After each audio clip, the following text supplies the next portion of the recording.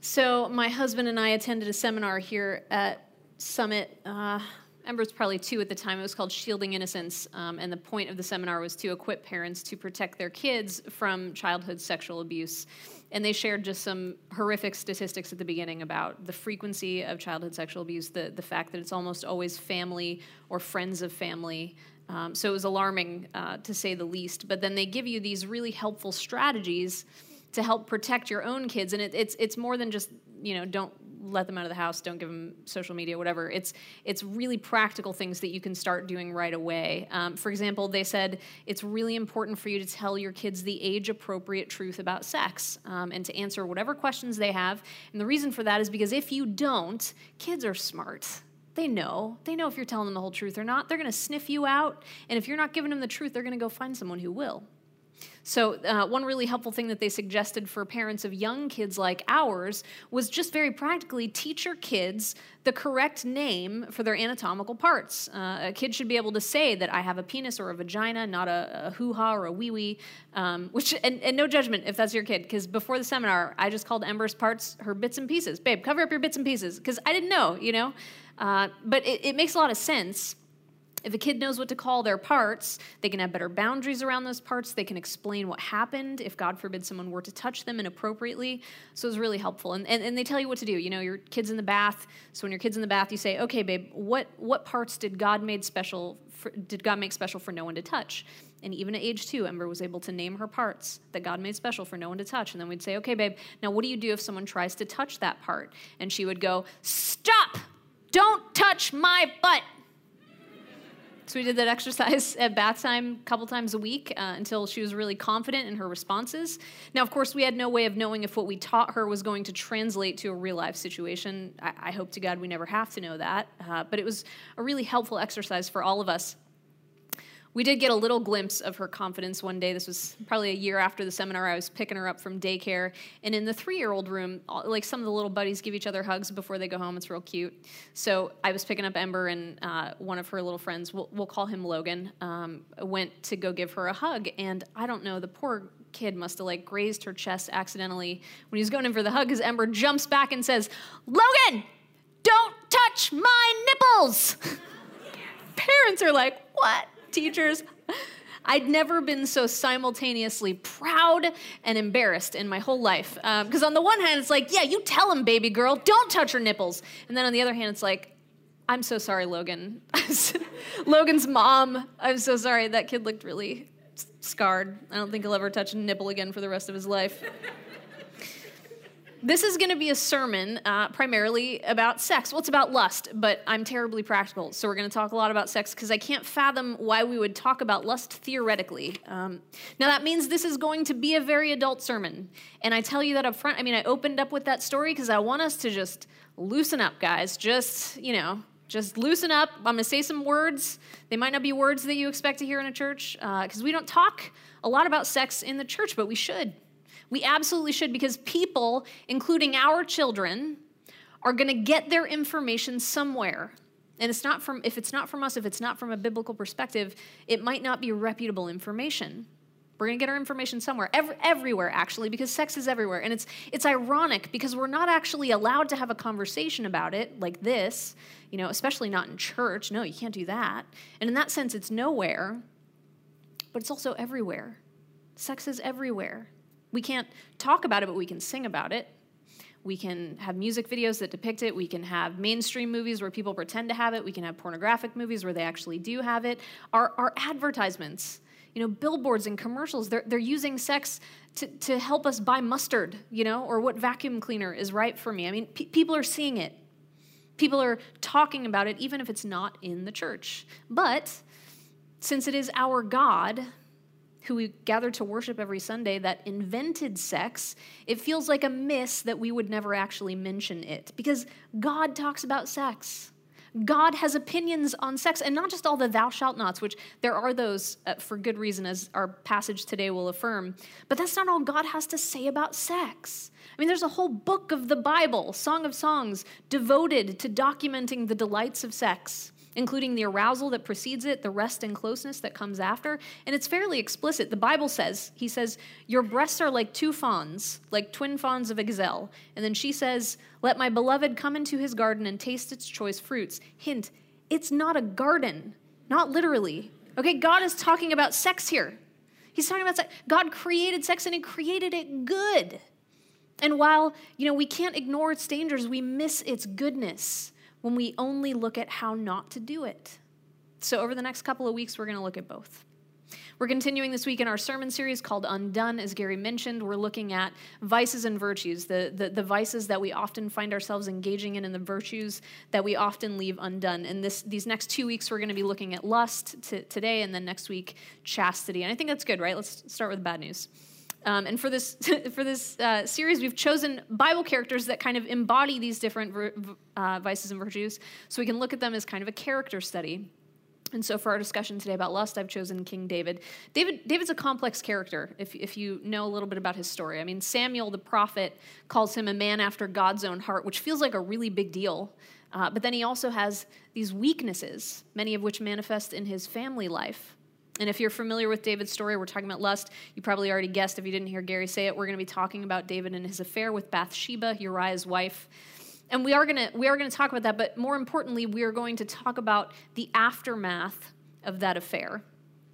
So here's the story. David becomes king, and he just has a bunch of wives. We don't know how many. 2 Samuel just says he took more concubines and wives in Jerusalem. And that's after he already had a few. Like we know of at least 6. So it's not a lack of options that pushes him toward Bathsheba as well.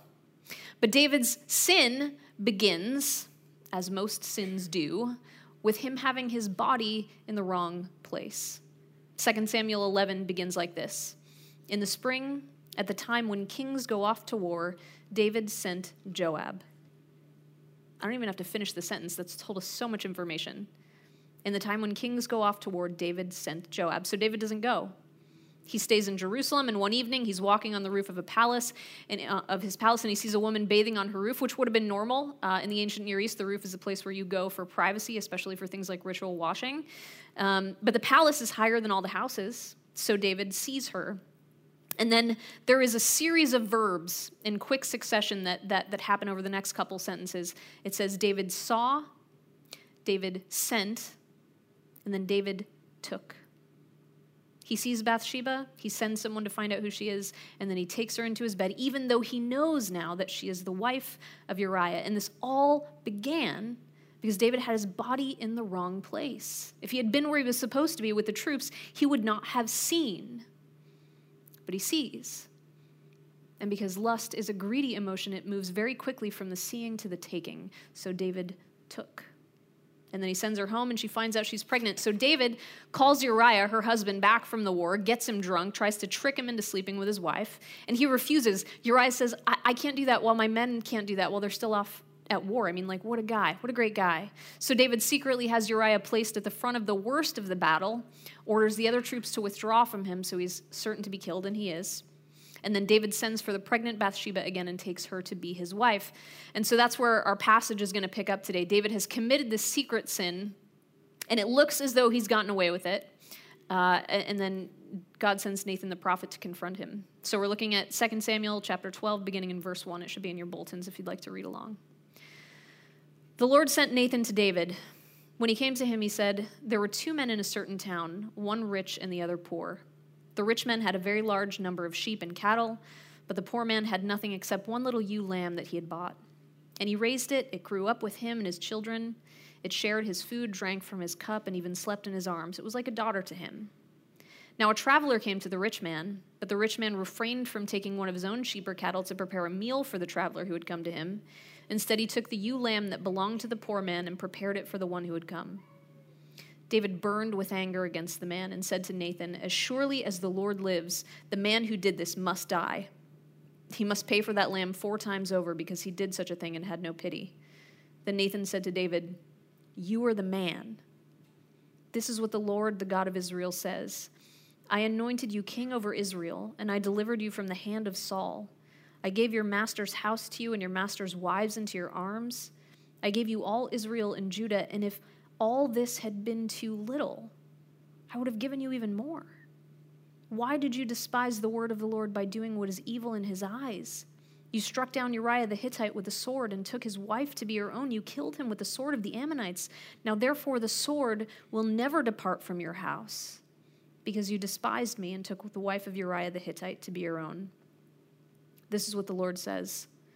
Out of your own household I'm going to bring calamity on you.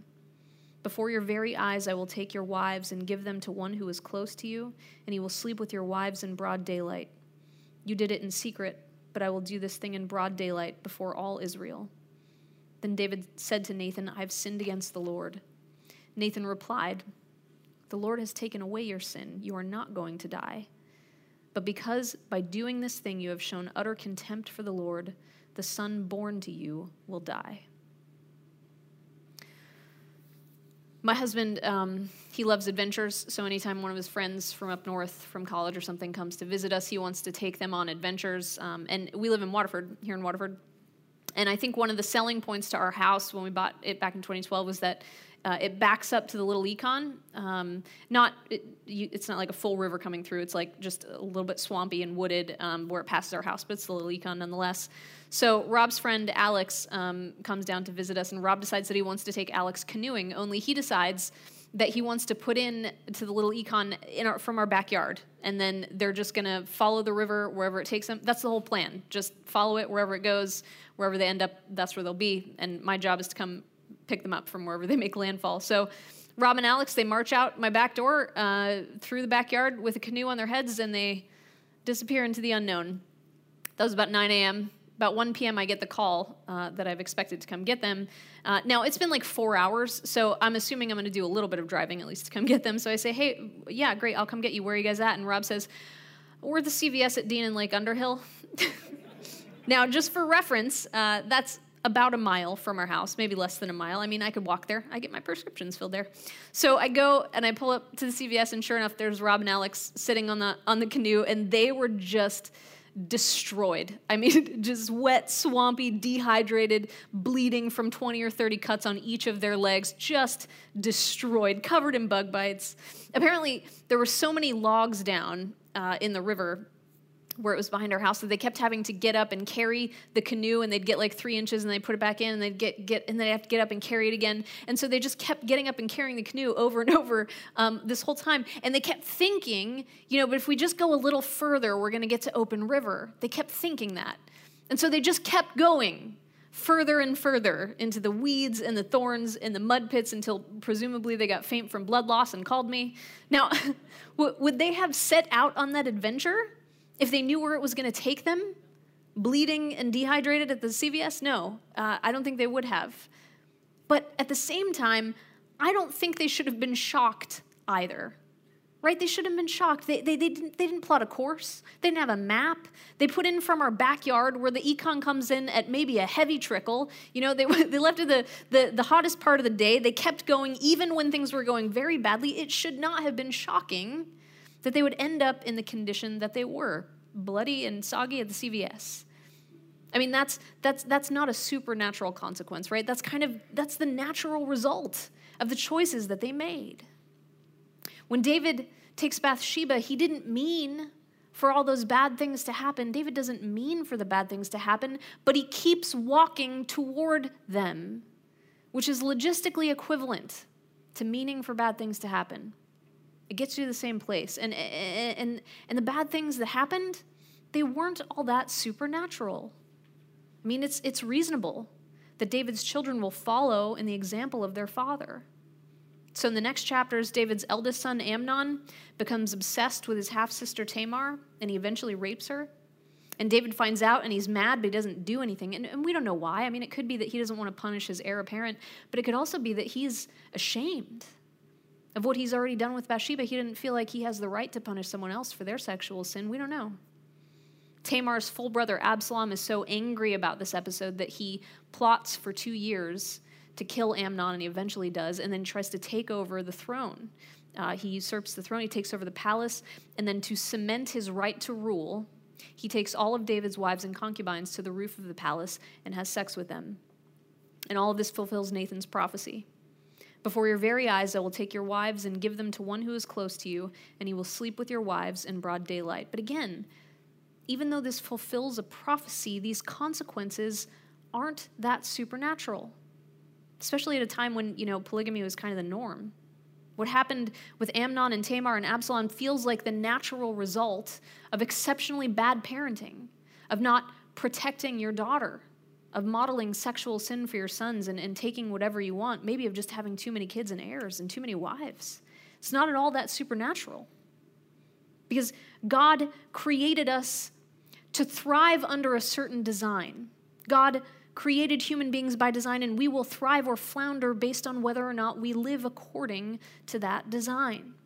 I mean, think about it. If God created and ordered the heavens and the earth, if he created them with intentionality to thrive under specific conditions, if he created us in his own image to reflect his character in the way that we live in that creation, then it shouldn't be a surprise that the natural consequence of living according to that design would bring blessing.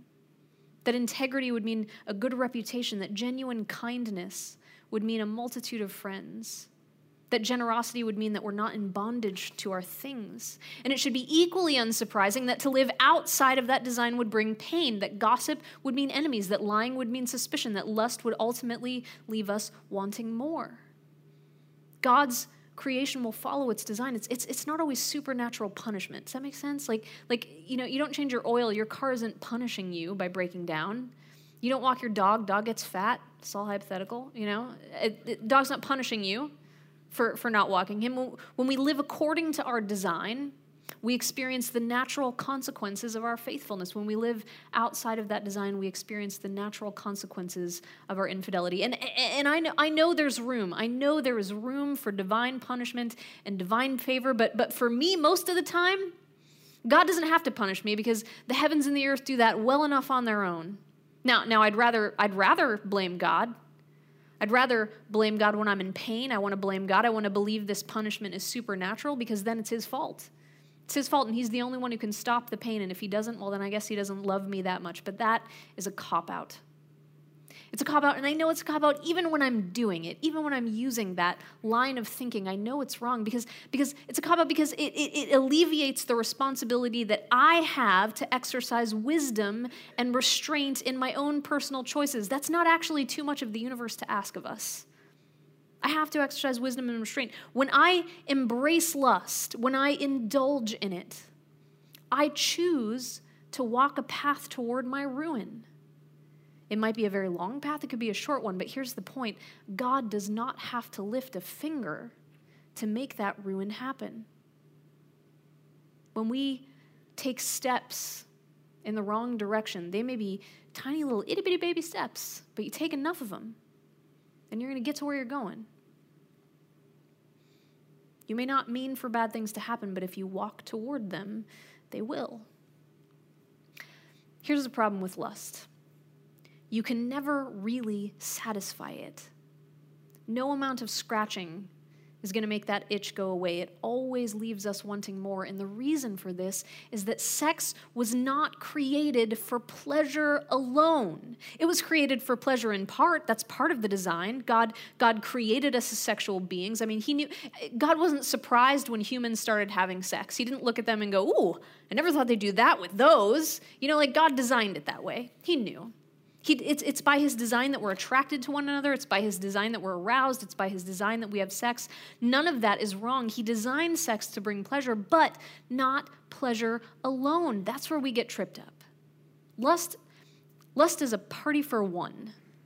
It takes the good gift of sexual desire and strips from it every other good thing except pleasure. Lust is obsessed with my satisfaction, my pleasure. And in that way, lust doesn't make too much of sex. It makes far, far too little. You understand? Sex was designed to give pleasure, yes, but also to bond people together, heart and soul, but also to create new life. It is by nature a life-giving act, even when it doesn't produce babies. It's meant to give life. We just had to have the talk with my daughter Ember, who is 5, because she came home and asked demanded, really, to know how babies get out of their mommy's bellies.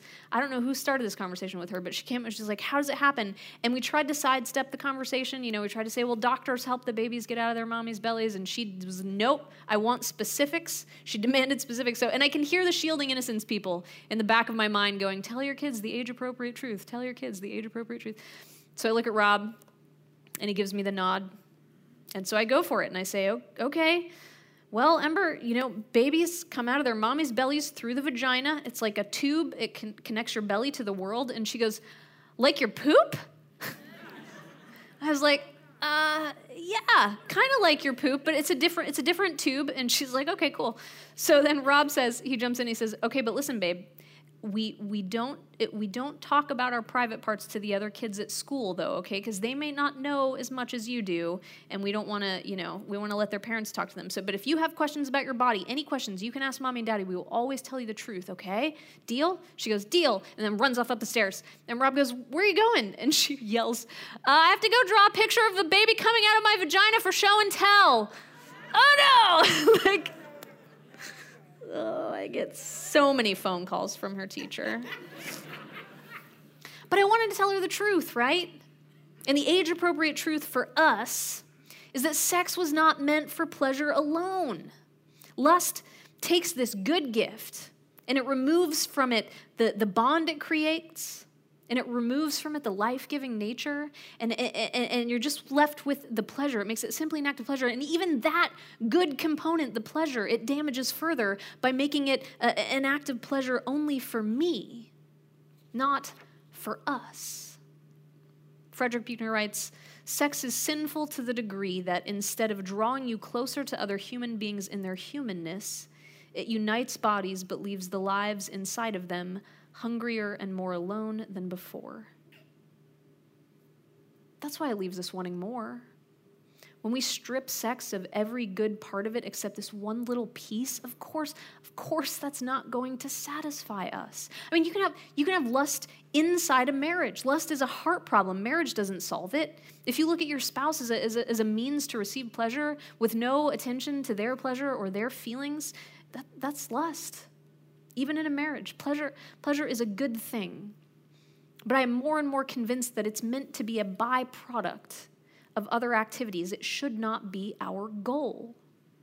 We receive pleasure when we eat good food, when we read good books, contrary to all reason, when we exercise. But the goal of food and books and exercise isn't pleasure. The goal is nourishment and learning and health. Pleasure is just the happy byproduct. But when we make it the goal, when we take pleasure and make it the goal of any activity, we risk addiction to it. This is science. If you're a heroin addict, over time you need more of the drug to get the high. It's the same with sex addiction and pornography. Also, by the way, this is not just a men's problem. This is a women's problem too, increasingly.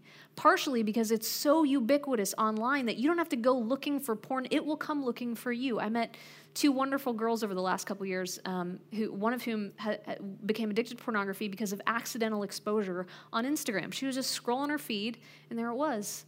Another girl ended up with the same problem, but her exposure was against her will when another high school student sent her a picture of his penis. That's a kind of assault, guys. Don't do it. And ladies, you don't have to reciprocate it if that happens to you. It's looking for us. You don't have to go looking for it. 60% of teenagers look at porn monthly. 1 in 5 mobile searches. This is not just teens. This is all of us in this room. 1 in 5 mobile searches is for pornography. And guys, it's not just outside the church. This is inside the walls. This is not a them problem. This is an us problem. And it's not just a sex problem or a lust. It's a justice problem. There was a survey done by an anti-trafficking firm, and they surveyed these women who had been exploited, and over 50% of the women who were sold for sex said that during the time they were in slavery, they were also forced into making porn. Now maybe you don't think porn is a sin. I know people who don't, but I think we can all agree that sexual slavery is. And there is no getting around the fact that the two are linked. Porn also has an incredibly high rate of addiction and escalation, meaning that what once got the engine revving doesn't work so much anymore, and you have to seek out new and novel and oftentimes dark new images to get the same level of stimulation. We need more of the drug to get the high. One blogger writes, As a struggling porn addict myself, I know what the producer said about porn getting more and more brutal for the women is true, and it will only get worse. There's something about human nature that gets desensitized to the ordinary. Because all of a sudden sex, normal sex with human consenting adults isn't good enough. I think sometimes we tend to give lust a pass because, no one's really getting hurt. That's a lie. People are getting hurt by it. People in the industry that feeds it, and us, it hurts us. Lust dehumanizes us by making us less capable of enjoying the simple pleasures of sex the way that God gave them to us to enjoy. So if we want to take this good gift of sex and we want to strip it down to simply my own pleasure, we have to recognize that it strips us down too. It makes us less the person that we were meant to be. It's not worth it. Everyone loses. And listen, I don't mean to just pick on the people who are struggling with sex or porn addiction. I'm also talking to the relationship addicts, like me. Before I moved to Orlando in 2006, I had habitually, serially been in romantic relationships since high school. And they never lasted more than 2 years because I didn't know it was an addiction. I didn't know I was just chasing dopamine from relationship to relationship. I had to go through recovery to break my habit. You can get a dopamine hit from porn, but you can get a dopamine hit just as easily by falling in love or by fantasizing, right? About handsome vampires who longingly watch you sleep, Don't play dumb. I know you've seen Twilight. Christians.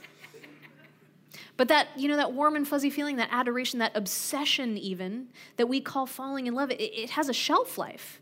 It really doesn't. And if we don't allow the natural transition from infatuation, which is that feeling, to companionship and trust and commitment and all that grows in its place, then we're just going to keep chasing the dopamine forever. And we're going to act in ways that hurt us and hurt other people, but we will justify it by calling it love.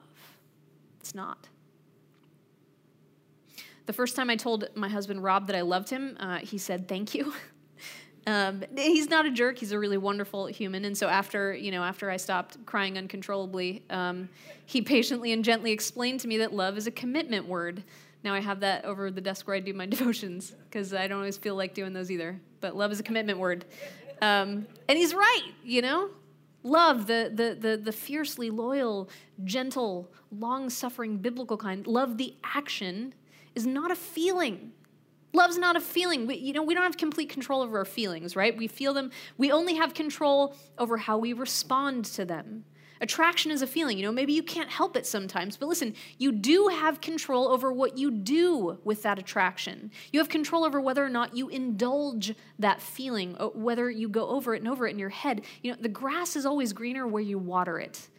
And fantasizing is a way that waters your attraction and makes it grow. Lust is not love. Lust is sexual desire with most of the good parts stripped away, and it can ruin us because here's the thing, sex will still do what it was designed for even when we abuse it outside its boundaries. So it will still bring pleasure, and therefore it can be addictive. It will still create new life, like the unwanted pregnancy of Bathsheba, and it will still bond people together. Only without the cement of marriage, those people can be violently and painfully ripped apart. You ever try to fix something with super glue and you get your finger super glued to the thing?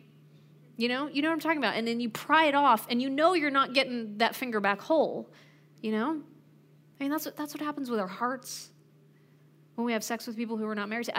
We glue ourselves together, heart and soul. And then when we split up, we don't come back quite whole. Sex is a good thing if we observe the design. Inside its boundaries, it brings life like a river. Outside of the boundaries, it can bring death like a flood, and lust always lures us outside of the boundaries. That's why resisting it begins with keeping our bodies in the right place. David allowed his body to be in the wrong place, and so do we, because we want it both ways. We want to walk right up to the line, but not cross it. We want to court temptation. We want to flirt with it. We want to imagine what it would be like in our heads. But we can't slow dance with temptation all night and day and then expect to resist it when the opportunity arrives for that temptation to become a reality. And it always does. It always does.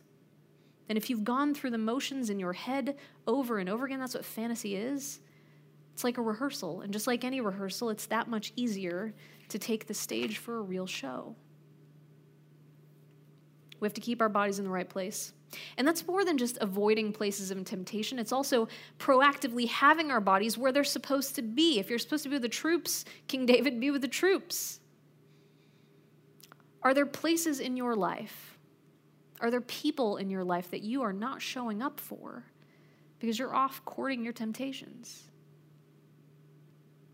Success doesn't look like staring sin in the face and saying no. It looks like not staring at sin to begin with.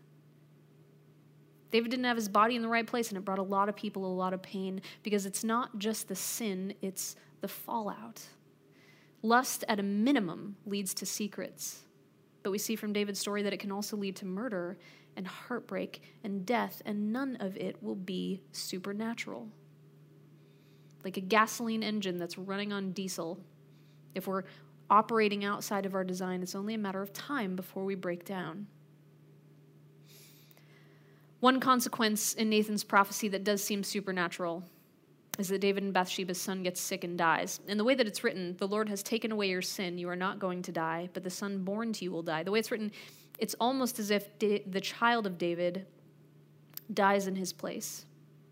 And while this is tragic and sad, the author is doing something here. He's hinting to us that there is still hope, even when the worst has happened. I mean, maybe the worst's already happened with you.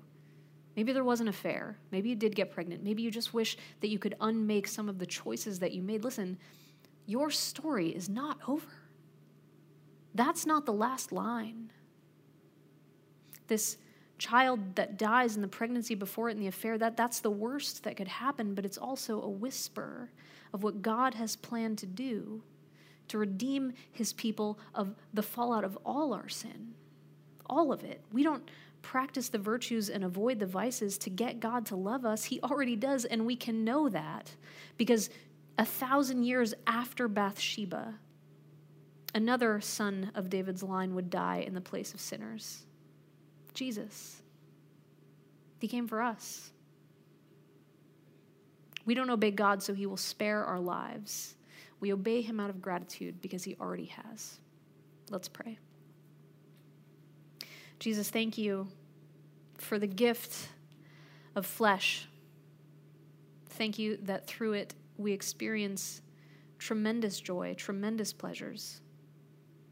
Thank you that you put on flesh so that we could understand you better and so that you could lead us home. But Lord, we also recognize that there are dangers to that our flesh will often lead us astray. And Lord, we just ask that you would take our desires, the desires that started out good, but that have become bent over years of indulging our sin and living in broken circumstances. Lord, would you restore our desires to their original goodness?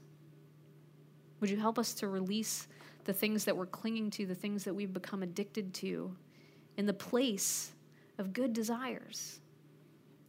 Help us find our way back to what we actually are supposed to want. Help us want the right things. Lord, I know that you have the power to do it. I've seen you do it in my own life. I've seen you restore countless lives through programs like Regroup and SA and other avenues through which you bring wholeness and healing. Lord, I know you can do it. And so I beg on behalf of each and every heart in this room that you would help us move toward that so that we would become more the people that you created us to be, that we could experience more of the life that you intended for us, and that we can love others the way that helps them know you. And we pray all of this in the name of your Son, Jesus Christ, in whom we put our hope. Amen.